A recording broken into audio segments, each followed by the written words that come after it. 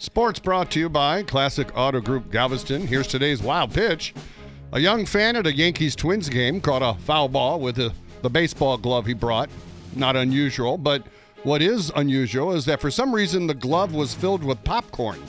Ripped down the left field line, foul. Uh-oh, lost some popcorn but got a ball. It's an even trade, right? And popcorn falling out of the glove. Not sure why he had popcorn in the glove, but it ended up all over the field. I do know if Bartolo Colon had been there, he would have eaten it. Today's wild pitch.